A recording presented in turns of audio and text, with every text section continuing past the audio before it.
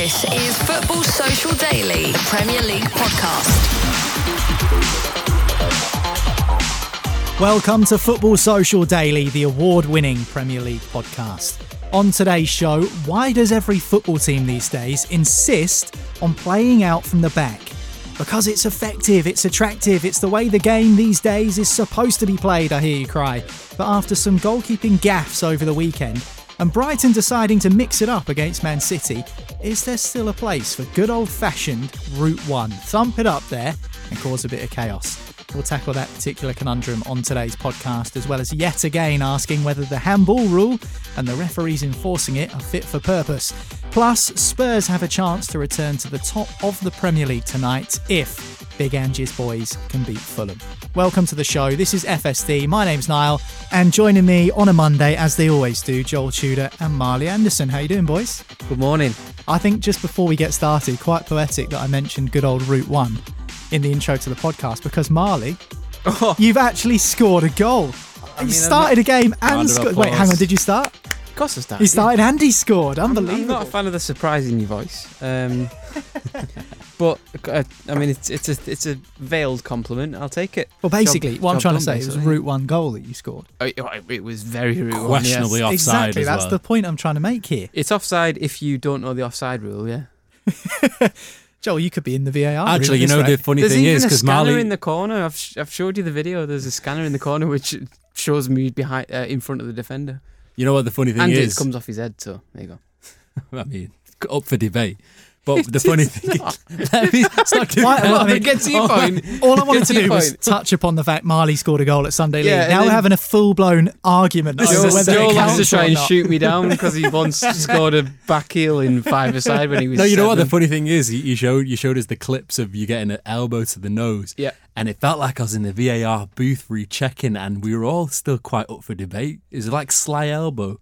Didn't know if he was giving you a body check, he was giving you a purposeful... Yeah, the angle's done him a favour there, the lad. But, I mean, as the tissue in my house, which is bright red, and the shirt, which is blood-stained, will testify that he did make contact and it flipping hurt, and it's even hurting today. We'll put it over it. Just a standard day. We'll put it in the Telegram group. Everyone in the Telegram group, we're going to put the clip in of Marley. We can do that. Yeah. We'll put the clip in of Marley getting... Well, we'll put the goal and you guys can see for yourselves what we could you do think about is we could take a picture of Marley's face, but he looks absolutely fine. Yeah. So no one's going to be like, And you've I had made your it nose real a bit, busted. Shook it off, you know what I mean? We'll put it in the killed Telegram at the group and time. everyone can judge for themselves. Worst thing was I was right next to their bench at the time. I was on the wing, so obviously each team has one side, and I was right near them.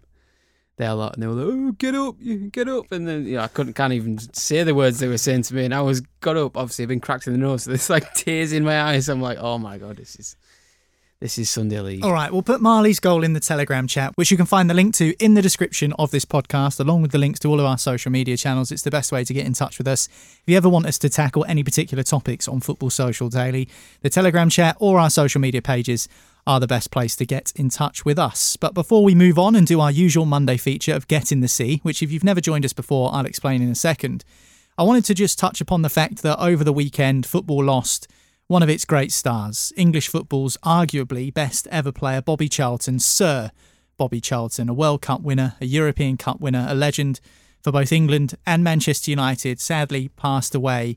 Someone who evokes so many memories, Joel, not just for Manchester United fans, but for fans of all clubs. And I can speak for all three of us when we say we're firmly after the Bobby Charlton generation. But the person behind Bobby Charlton, the man with working class roots, the humble man from the northeast of England who went on to become a footballing legend, it's a sad day, isn't it? And he'll be a big miss. Yeah, obviously wasn't part of my generation, but you always hear from people, like whenever I've spoken to my dad about it, or people who have watched him, just how much of an ambassador for the club he's been. Obviously surviving the Munich air crash, and that literally was the building of the club in a sense, where he was part of the aftermath of it.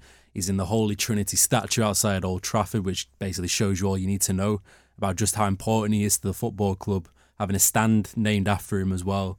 He's just embodies what Manchester United is as a football club. And whenever you've seen any tributes from former players or current players, whether it's Marcus Rashford, whether it's David Beckham, everyone always tells the story of just how humble and how much of a representation of United he actually was. So it is a massive shame. But again, he leaves such a huge legacy on the club.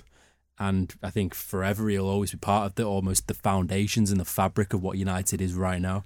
It goes beyond Manchester United, though, as much as that was the club that Sir Bobby was associated with. And after surviving the Munich air disaster and seeing many of his friends and teammates perish in that crash, to then be a part of the team that won the European Cup for United 10 years later.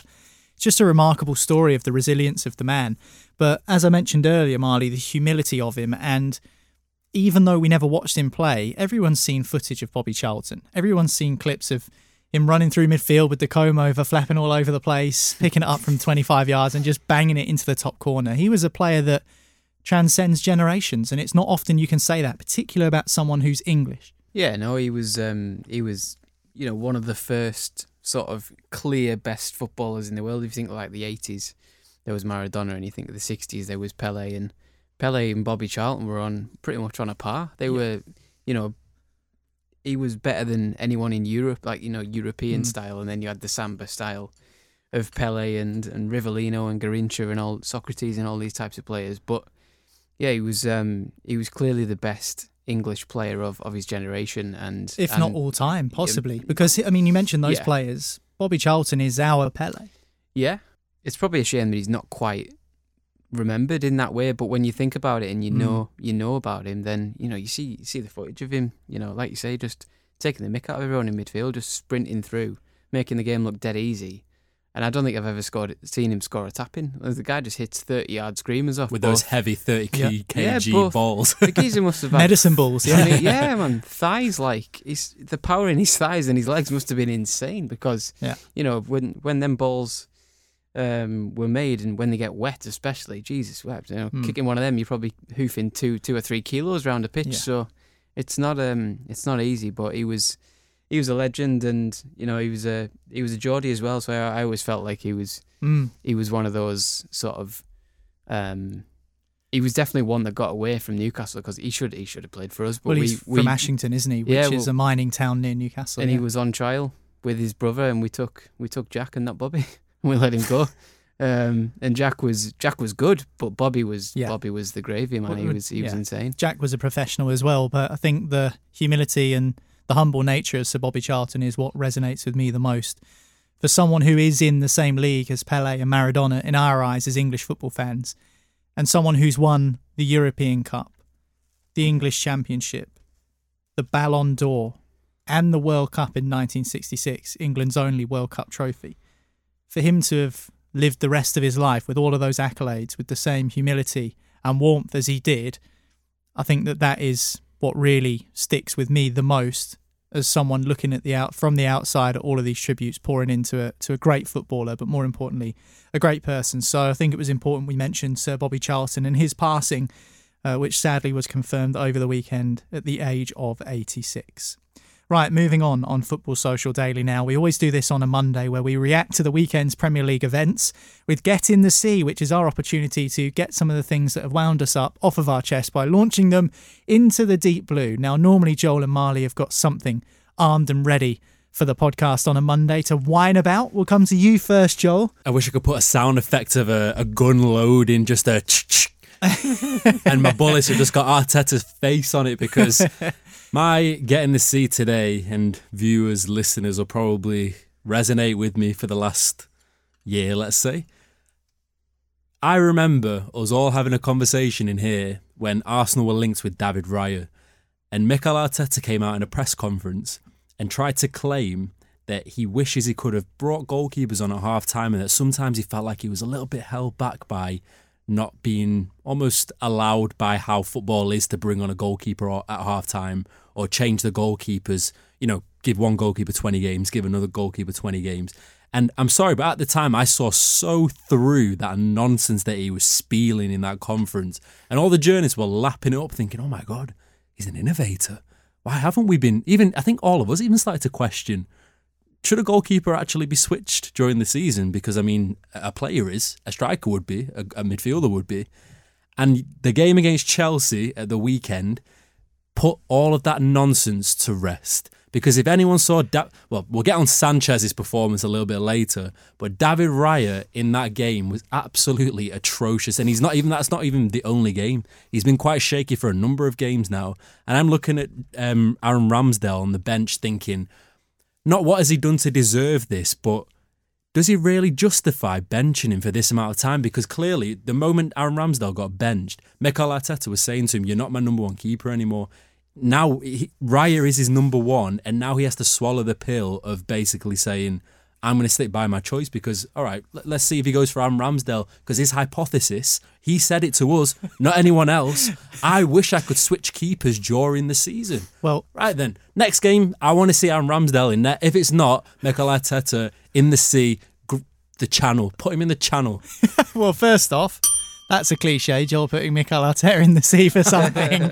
And secondly, I didn't want to interrupt you mid-flow there. Aaron Ramsdale was unavailable this weekend because his partner has just given birth. So it would have been David Raya anyway in goal. Could have been last maybe week. Maybe Ramsdale will be back, but he's back in training today anyway for Arsenal.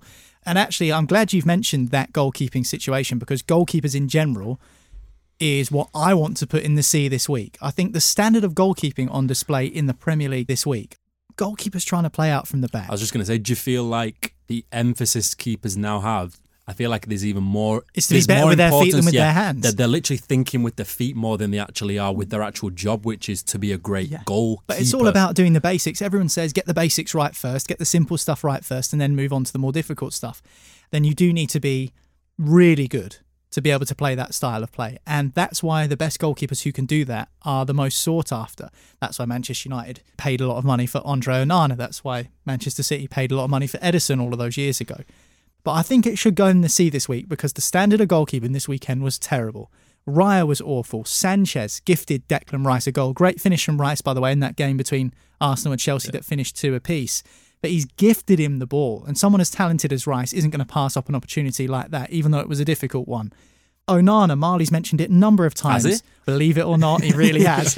Again, a couple of times, he was looking suspect against Sheffield United. In that same game, Wes Foderingham, I know not expected to be someone who plays out from the back at the calibre of the other keepers in the Premier League, but still, some of the goalkeeping I've seen this season, Marley, has been so poor. I just wonder where we're going with it, because it is very in vogue at the moment to play out from the back. And that's why I asked the question at the top of the show. Because in the Manchester City versus Brighton game, Roberto De Zerbi, a complete Uno reverse card, decided to start playing long balls. Brighton was smashing it up there. I've not seen them do that ever, I don't think. So it was a bit of a change-up of tactics and style. But I just wonder, with people playing out from the back being in vogue, is it always the way to go? Do you have to do that every time? No, you don't have to. Like you say, it's on trend, isn't it? At the minute, it's the fashion. But De Zerbi changed his style, and sometimes it can work. It's about what works when, really. You know, if you're dragging a team onto you by playing short goal kicks, and Brighton have done that for a couple of seasons now, then you can open up the space in behind, and you can have a goalie who can kick it 70 yards to hoof it up the pitch and get further up like that and go a bit more route one. But Brighton are pretty good at it, because they bought in halfway through last season, brought Jason Steele in ahead of Robert Sanchez, and Sanchez seen his arse and was moody about it and thought he was better than that. And you seen him at the weekend for Chelsea. You know, you mentioned his standard of goalkeeping. It's a 15-yard left foot pass. Yeah. It's not a difficult pass, and he makes a mess of it.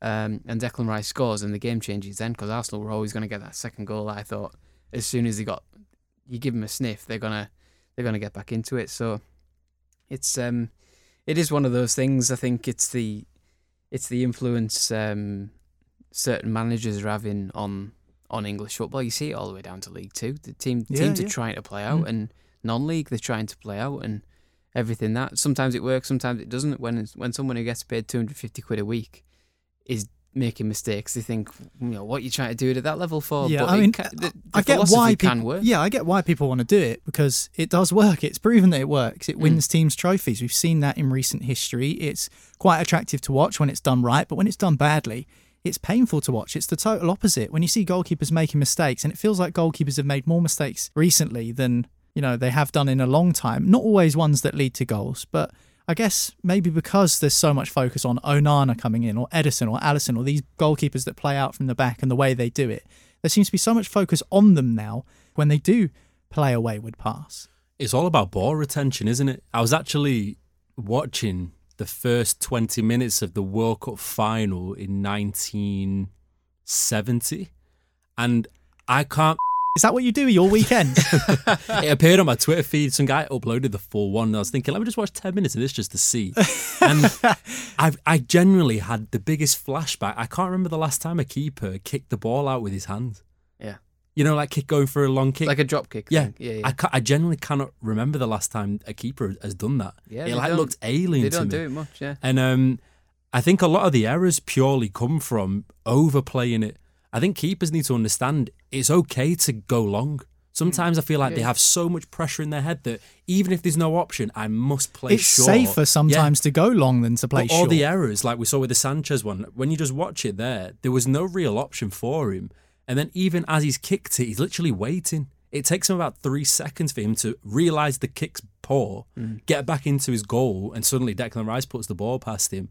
I think keepers just need to be given a little bit of a leeway to say, if there's no option, it's okay. Because remember when Pep Guardiola first came to the Premier League, I think some teams don't have to and are not capable of playing out of the back, because when Guardiola first came, his team weren't able to do it. Why? Because he didn't have the right personnel to actually do it. He had Bravo at first, who he thought could play that style and that system. Well, he had Joe Hart always there, but he quickly established Joe Hart can't do it. And if you watch Joe Hart in Celtic's team, he still can't do it. But he doesn't try and do it because he's not told by the manager to do it. So he brought in Bravo, and Bravo was awful.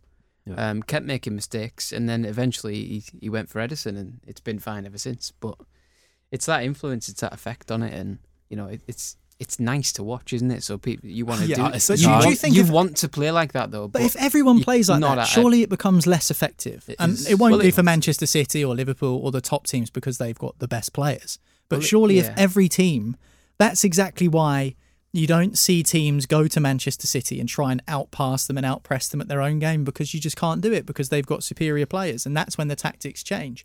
But against teams that are maybe on the same level as you to try and play out from the back, you feel like you've got more of a chance of breaking them down. So I understand why teams are playing it, but will there be a point where everyone's doing it so often that it becomes less effective or not? Because I guess 4-4-2 when we were growing up was the done thing. Ferguson played 4-4-2. Yeah, absolutely. And then it became coined by Allardyce. And now it's 4-2-3-1. Everyone seems to be playing that. I mean, for a while under Conte a few years ago, it was wing backs, wasn't it? 5 at the back, which you still kind of see a bit of now. But generally, styles of play are phased in and phased out. And do you think we will ever see a time when playing out from the back is so overused and ineffective because everyone's doing it that it might just be a case of De Zerbi's Brighton smashing it long and causing some chaos? Well, I go back to boxing, where everyone always says styles make fights. So one person might be southpaw, the other person might be orthodox. One person might be a little bit more fighting on the inside. The other person might be a little bit more aggressive. And that's why you watch boxing, because everyone has their own style. I feel like football now has gone a little bit predictable because, like you've just said, everyone's following this same pattern. That's why I actually have respect for Diego Simeone, because he has his own field. He has his own lane. He has his own style and his own identity. It feels like football's just got lost in a little bit of translation this last 15 years, where teams are just all one kind of photocopy of like the a other. Clone, yeah. I don't see any style anymore. I really appreciate it when Antonio Conte came to England, brought the 3-5-2, and we were thinking, wow, this is super effective. Suddenly, every other team's thinking, is this some kind of new prototype we could copy? And then suddenly there's no boring. team in the league that hasn't played 3 at the back since Conte brought it in. And with Moses I'm not saying Alonso Conte as well. was the only one to have ever played it, because Italy used to play it way back in the day. But in the Premier League, nobody ever played 3 at the back. No. Only when there was a defensive crisis, you didn't have a right back or whatever, and they went, sod it, 3 centre backs. But when you think about the players that he had, I just mentioned there, Moses and Alonso as the fullbacks. I mean, would they win the Premier League with Marcos Alonso and Victor Moses as 2 wing-backs? David Luiz in the middle of 3 centre-half. It's just crazy. And he's won very little since, because everybody took his realised, everyone realised how to play with 3 at the back. Inter with the 3. So he did, yeah. It works. I mean, he's tried and tested it. Obviously, it kind of phases out. But then, a couple of years on, how many? So 2016, 6 years ago? What has Conte won? He failed at Spurs. So you mentioned like in vogue at the before, and it's a fashion, isn't it? It's a fashion now to play with the counter press and the playing out from the back versus the press, and can you beat the press and then you're in. In a couple of years' time, or a year's time, or 5 years' time, whatever it is, eventually we'll probably get this manager that thinks like Allardyce 2.0, who fit into the corner channels, like rugby, where you get a line out, Ricardo Fuller box them in, who fit in the channels, and that's it. Win the and ball back from their own throw. Exactly, it's about territory rather than possession, and I like where you play on the pitch and where you press, and it's the antidote to the thing will come along, and that's just how football works. I do think we are maybe simplifying this a little bit, and we should give credit to the likes of Pep Guardiola and Jurgen Klopp, who of course brought in this gegenpress style. But Pep Guardiola is, found a way to create overloads and opportunities, and the nuances in terms of inverted fullbacks and players dropping off like the false nine and stuff is not something Pep Guardiola invented, but certainly it's something that he's been able to bring more focus and attention to. So I think we should give credit to the managers that have done it well before we start slagging off the fact that everyone else is doing it. Pep Guardiola, I see him as the Steve Jobs of football, where if you think about it, he brought in the technology which everyone was thinking, slightly receding. But he literally is, if you think about it. Apple are the ones that everyone else is chasing. And then you have all the Androids, you have the Blackberries, Motorola's. They're all trying to recreate it, but they just can't quite. And Guardiola's always one step ahead in terms of creating a little nuance in the system, which then everyone has to answer to. And then they copy it. And then they bring out another 2.0 version. Everyone else tries to nullify that. It's almost like he is the trendsetter and everyone else is just like a disciple trying to follow what he's doing, which is the way I see it. I want another radical person to come out and say, no, I want to play 5 at the back, or I want to play as a sweeper 2-3-5-2. I don't know. I want to see. That's how many players you want on a football pitch, Joel. I want to see someone like radicalise it a bit. Try and be innovative. Everyone's just following this one route. There's more one way to skin a cat. Right, next up on Football Social Daily, we'll hear Marley's Get in the Seat, and we'll also discuss some of the big talking points from the weekend. Of course, Gary O'Neill returning to Bournemouth and picking up a massive 3 points. Liverpool against Everton, the Merseyside derby, and of course Arsenal managing to claw back that 2-goal disadvantage to Chelsea to tie it up at 2-2. Talk about all of those things next on the award-winning Premier League podcast, Football Social Daily.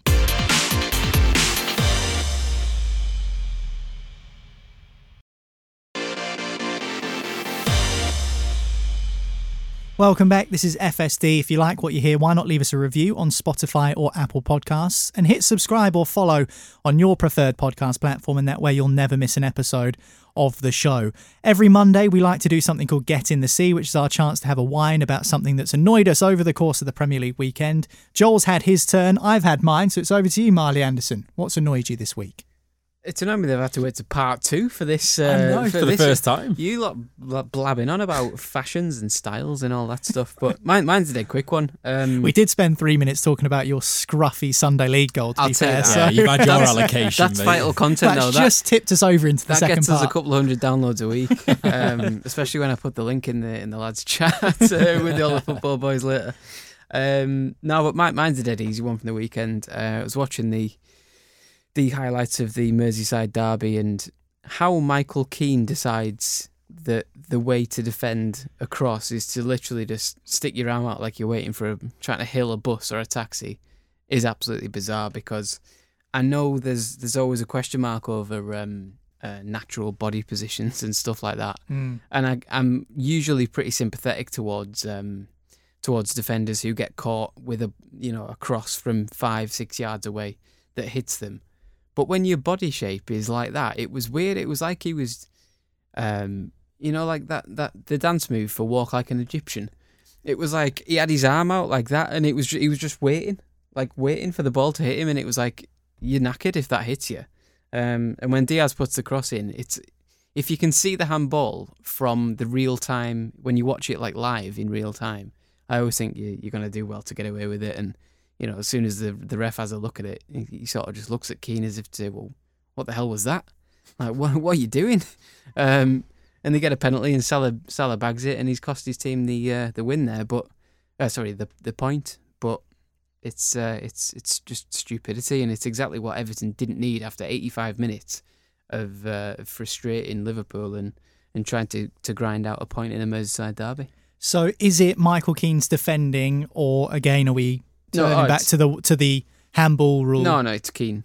It's just Keane's decision. Like how often now? Because Saliba had one in the Arsenal game, didn't he, where his arm was out? Yeah, but that I would argue that that is a natural position because he's in the air. He's trying to jump, and as he jumps, you can't always control where your arms are. But Keane's just jogging and jockeying, but and both he's got his were hand out pens. like that. It's madness. What? Because the Arsenal one was a pen, I think. Because Yeah, it was. the header was going on target, so you kind of have to. Yeah, but he couldn't help that. It wasn't deliberate. I do think it was a penalty because, This is what I mean. We don't even know the rules. Like, how do you even prove it is intentional or not? Well, because the difference between Saliba is he jumped and just went, I don't know where my arms are going. Hope it doesn't hit my arm type of thing. Whereas Keane was just like, Keane had his arm out from before Diaz crossed it, during when Diaz crossed it, as it was coming towards him, and he still couldn't pull it out of the way. No, I agree with you. Keane's is so obvious, but I mean, the Saliba one, there was another one. Who was it? I think it might have been a Tottenham game where he was on the line. Do you remember? And Romero. Exactly. Yeah. I mean, if that was on the edge of the box, I would have said that's quite harsh.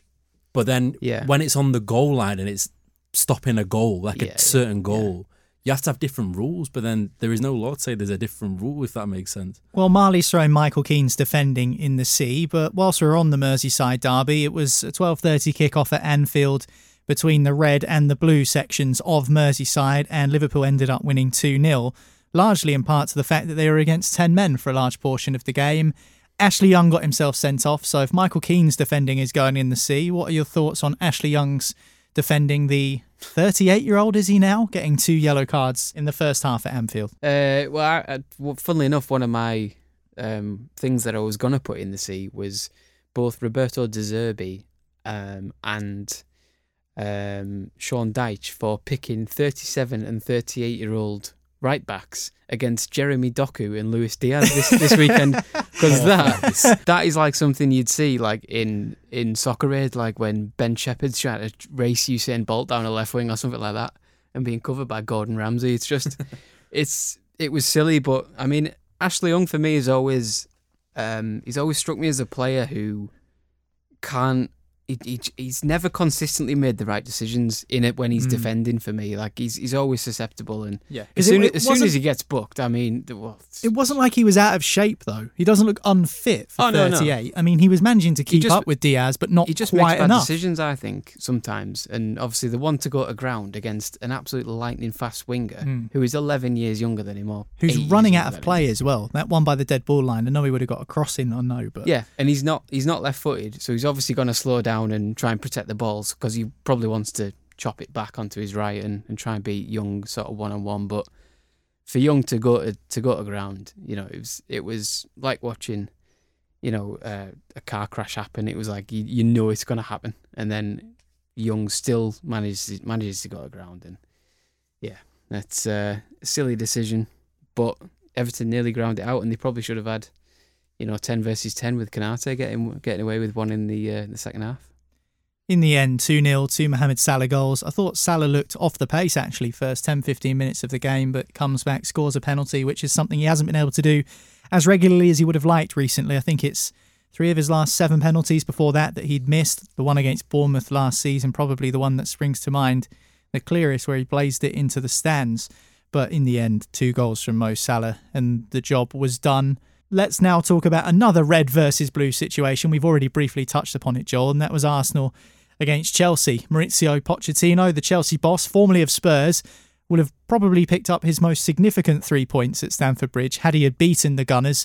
The Gunners, though, still remain unbeaten in the Premier League this season. They managed to find a way back and drew 2-2. What was your reflection on what was actually quite an exciting London derby? I think it's encouraging for Chelsea fans. I think for the first time they actually look like a team where Pochettino's finally found some kind of system which fits in the players that actually suit the positions, and they've got a little bit of structure.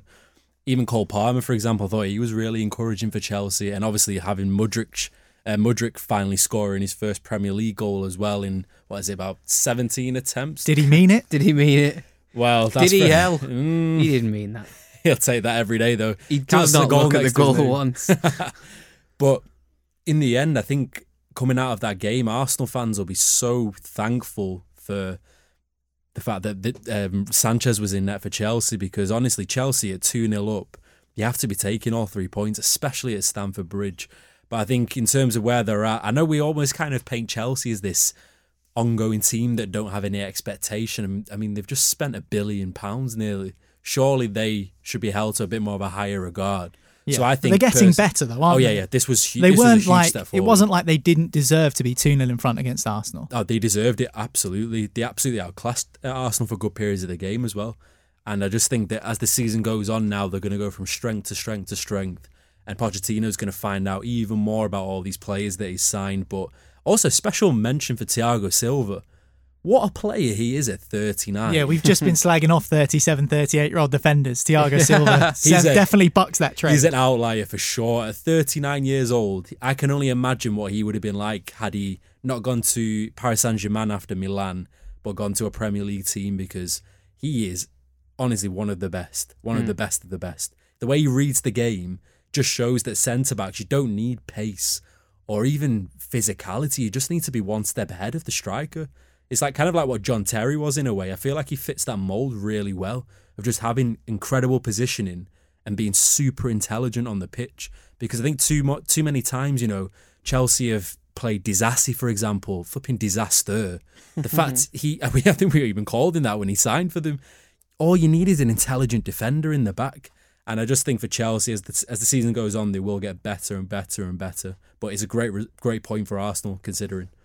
Well, Arsenal's North London rivals Tottenham have a chance to go top of the Premier League tonight if they can beat Fulham on Monday Night Football. We'll talk about that next on Football Social Daily. But before we do, we have to reflect on what we spoke about on Thursday's podcast, which is the last time we brought you a show, because Gary O'Neill went back to Bournemouth, the first time since he was appointed Wolves manager and the first time since he was sacked by the Cherries in the summer after keeping them in the Premier League. Andoni Iraola is still chasing his first Premier League victory as Bournemouth boss, Marley, because they were beaten 2-1 on their own patch. Talking of stupidity and silly red cards, Lewis Cook, what is he doing? Yeah, it was a silly one. He fouls him and then he takes the reaction. But, I mean, you're probably getting booked for the foul. So you know he's going to react as well, because it was pretty cynical when he just sort of kicked him in the shin and just sort of shoved him over, and it was you're always gonna probably get a yellow card for that. So when he reacts, make sure he reacts more than you, so he gets booked as well at least. But instead, Cook just pushes his head towards him. Juan goes down like a sack of spuds, and that was pathetic, especially after watching the rugby as well. At the weekend where they have proper handbags and it's like 125 kilo guys swinging digs at each other and grabbing each other by the neck, and then you watch Chan Huang and 5'6" Lewis Cook as they put a little headbutt towards him. He's gone down like he's like a pack of potatoes. Yeah. But yeah, it's stupid from him, and it probably sums up Bournemouth at the minute. They can't do right for doing wrong. They were playing all right. They were winning the game. They had it in the palm of their hands. Headbutt, change of game. Wolves aren't quitting. Wolves are they're not the greatest team, but they'll keep going. And Gary O'Neill will make sure you keep going, because, as we said last week, that's what type of manager he is. He'll demand 100% for 90 minutes, and he'll get it. So yeah, and he made it clear as well that this game was not about him, even though the narrative leading into it was all about him. And what did we say last week? Like, if he wins, I'm sure I said last week, like, if he wins, he'll be the most boring sort of guy. Like, yeah, it's just 3 points. It is what it is, and that's exactly what he said. He's going to Monday Night Football tonight, and it'll be the most dreadful guest. It's like he that. Won't, he'll talk about the tactics. I don't think he wanted probably the distraction of it being about him. Yeah. To take away from the performance on the pitch. Because he's right. What he said after the game was it's still 3 points. Doesn't matter if we beat Everton, Manchester City. It's the same amount of points as beating Manchester City. And it's cliche, but he's right.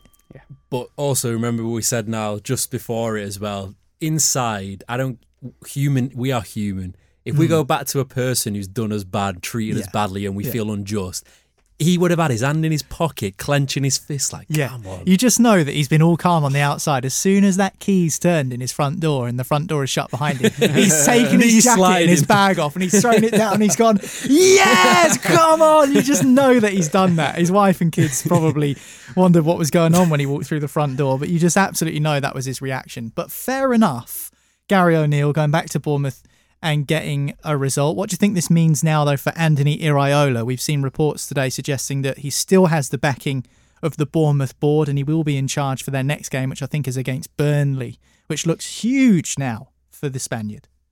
The thing that's buying Iraola time is the circumstances in which he was brought in.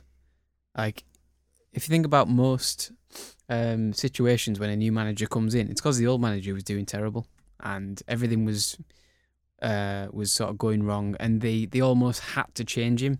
So when they have to change him, and then that guy isn't very good either, the board are quite open to saying, "Oh, right, well he's not right, so we'll get rid of him."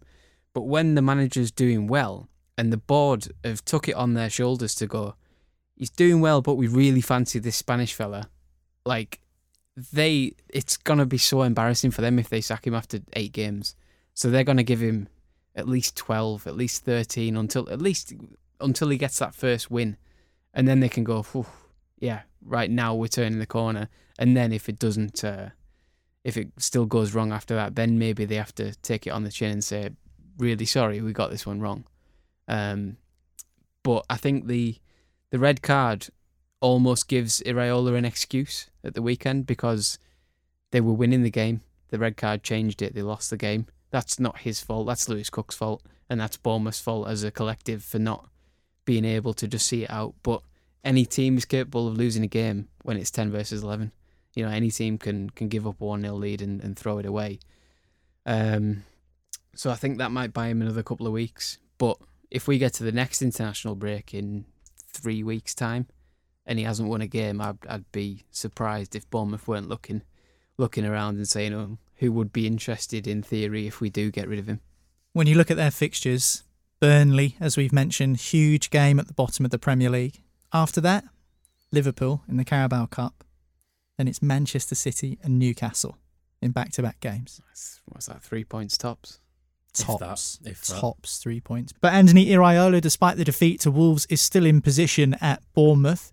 And one man who's enjoying his position as a Premier League manager for the first time as well is Ange Postecoglou. The Tottenham boss leads his side into action tonight as they look to reclaim their spot at the top of the Premier League table. We'll talk about it next on FST.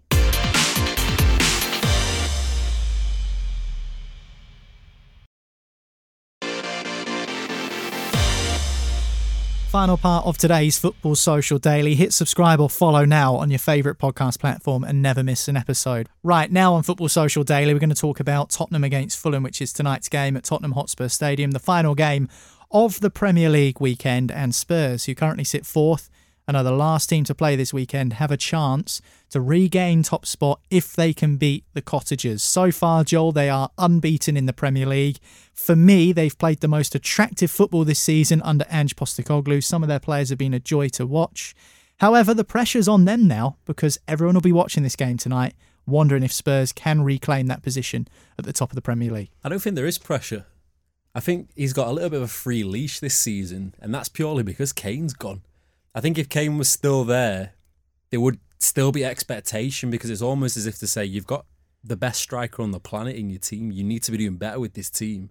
So I think he's got a lot of leeway this season where it's literally a case of try and do as best as you can because Levy understands he's had to let go of the biggest player Spurs have ever had in the summer and not really replace him with anyone. Well, I mean, how can you replace Harry Kane? It's not really something you just go to the market and do for less than 100 million.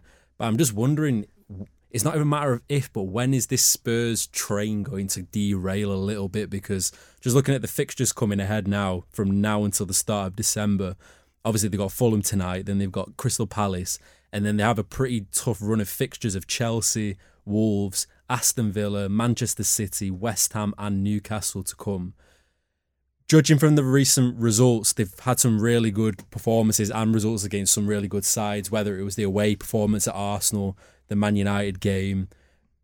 But this is really where we're going to start seeing if they are worth their weight in gold, because I don't know if it's just... against Fulham? No, I mean in the next few fixtures. I was going to say, because they've had tough tests already and they haven't lost yet. So why is this all of a sudden Because it's Spurs. I just cannot get this. Just see, if we're thinking it, how did the fans think it? How did the people at the club think it? I'm just expecting this rail to just dismantle at any moment. Can you see Fulham beating Spurs tonight? I can't. No, I think Spurs not win this. tonight. But I mean, At when Spurs have to play like Manchester City, for example, at the Etihad, luckily, because otherwise we'd have been a guaranteed 3 points at Spurs' stadium. If they can overcome that, then I think people will start turning their head and thinking this could seriously be a genuine title challenge. But right now, I still don't see it. I still feel like they're going to fall off at some stage. But if they are in this position at the City game and they can get something from that, then I think they might be in it permanently this season. They got Chelsea in a couple of games as well. At the Bridge. Pochettino. Oh no, that one's at the Tottenham Hotspur Stadium. Could be Battle of the Bridge Part 2 then. But Maria Pochettino on the opposite bench. I'm loving big engines. From a Fulham perspective, Marley, I tipped them to go down at the start of the season. And yes, my relegation predictions, we've mentioned them loads of times, have been absolutely rubbish. But they're 13th with 11 points after 8 games. What were they? Luton in the Champions League, wasn't it? I said that Kenilworth Road here. I said that Luton were going to stay up. At the moment, they got 5 points and they're out of the relegation they're zone. not- So they're not just in you relegation steady zone, on. yeah. They got a 2-2 draw against Forest, didn't they? He's Coming got from 2 of the behind. worst goals I've ever seen, by the way. All count like yours. You They should all know count. that. Yeah, listen You to should it. know Whoa, that. whoa, whoa. Those in glass houses I'm and all sorry, that. the one to make it 2-1, where he goes to the top left corner, slices it, and he goes through the top right. I'm like, wow, well, Luton are staying up at this rate. Mate, if you had showed us some video footage of you doing that on Sunday, you would have said, meant that. No, I'd have come 100%. in straight up and said, I'm going to show you a video. I didn't mean it. But Fulham, 8 games, 11 points. They've only scored 8 goals. The same amount as Luton Town. One less than Erling Haaland, isn't it? One less than Erling Haaland, yeah. I don't think they're looking particularly good right now, but at the same time, Brentford are below them and they're a team with better players, you would argue. So where are Fulham at this point in time? Because at the end of the season, if they finish 13th, I dare say, without knowing too much about Cottagers supporters, they'd be pretty happy with that, just to stay back in the league again. Yeah, I think so. When you lose Mitrovic so close to the start of the season, that's like starting a Formula One race with 3 wheels. It's just not gonna. And then replacing Raul Jimenez, like putting a watermelon on the spare one. Oh God, we're all about analogies this week, aren't we? But it's Fulham need to just stabilise. I think they nearly lost Palhinha. It was only a last minute, literally the last hour of the window where they somehow managed to keep him from the clutches of Bayern, who will probably be back in January, and maybe if not January, definitely be back in the summer. So it's for Fulham. I think it's just a case of just stay comfortable in the league, finish 13th, 14th, and address the situation in the summer. But to get there and to get to that point, they need goals from different areas. They need like Bobby Di Cordova-Reid to score 8 or 9 probably across the season. They need Willian to chip in with a few, and Andreas Pereira, and those types of sort of midfielders, and because they're not getting much from Jimenez up front, and certainly not Carlos Vinicius, who loves to punch people rather than actually score goals. So yeah, it's there's an obvious reason why they're struggling a little bit, and it's just because of what happened in the transfer window. With the window shutting in Saudi, everyone's sort of seeing where the land lies in the Saudi league, and then they'll go back to it in January when you can tempt a manager by saying, if you come here, we will spend $500 million on wages or whatever it may be. You know what I mean? It's just something to tempt a manager rather than tempt them now, where they've got to work with the current squad for 2 months, and that squad's made up of 3 superstars and 8 pieces of wood. Like, it's just not gonna 6 work. Watermelons. Six watermelons. Yeah. So yeah, I don't think they're thinking about it now, but maybe Marco Silva is. Maybe he's thinking, if something else comes for me in the next few months, maybe I might be open to it, because it's not going quite as well, and Fulham are always going to have the best players picked off. It's just the nature of the beast. Okay, it's Tottenham against Fulham tonight, Monday Night Football in the Premier League, the final game of the Premier League weekend.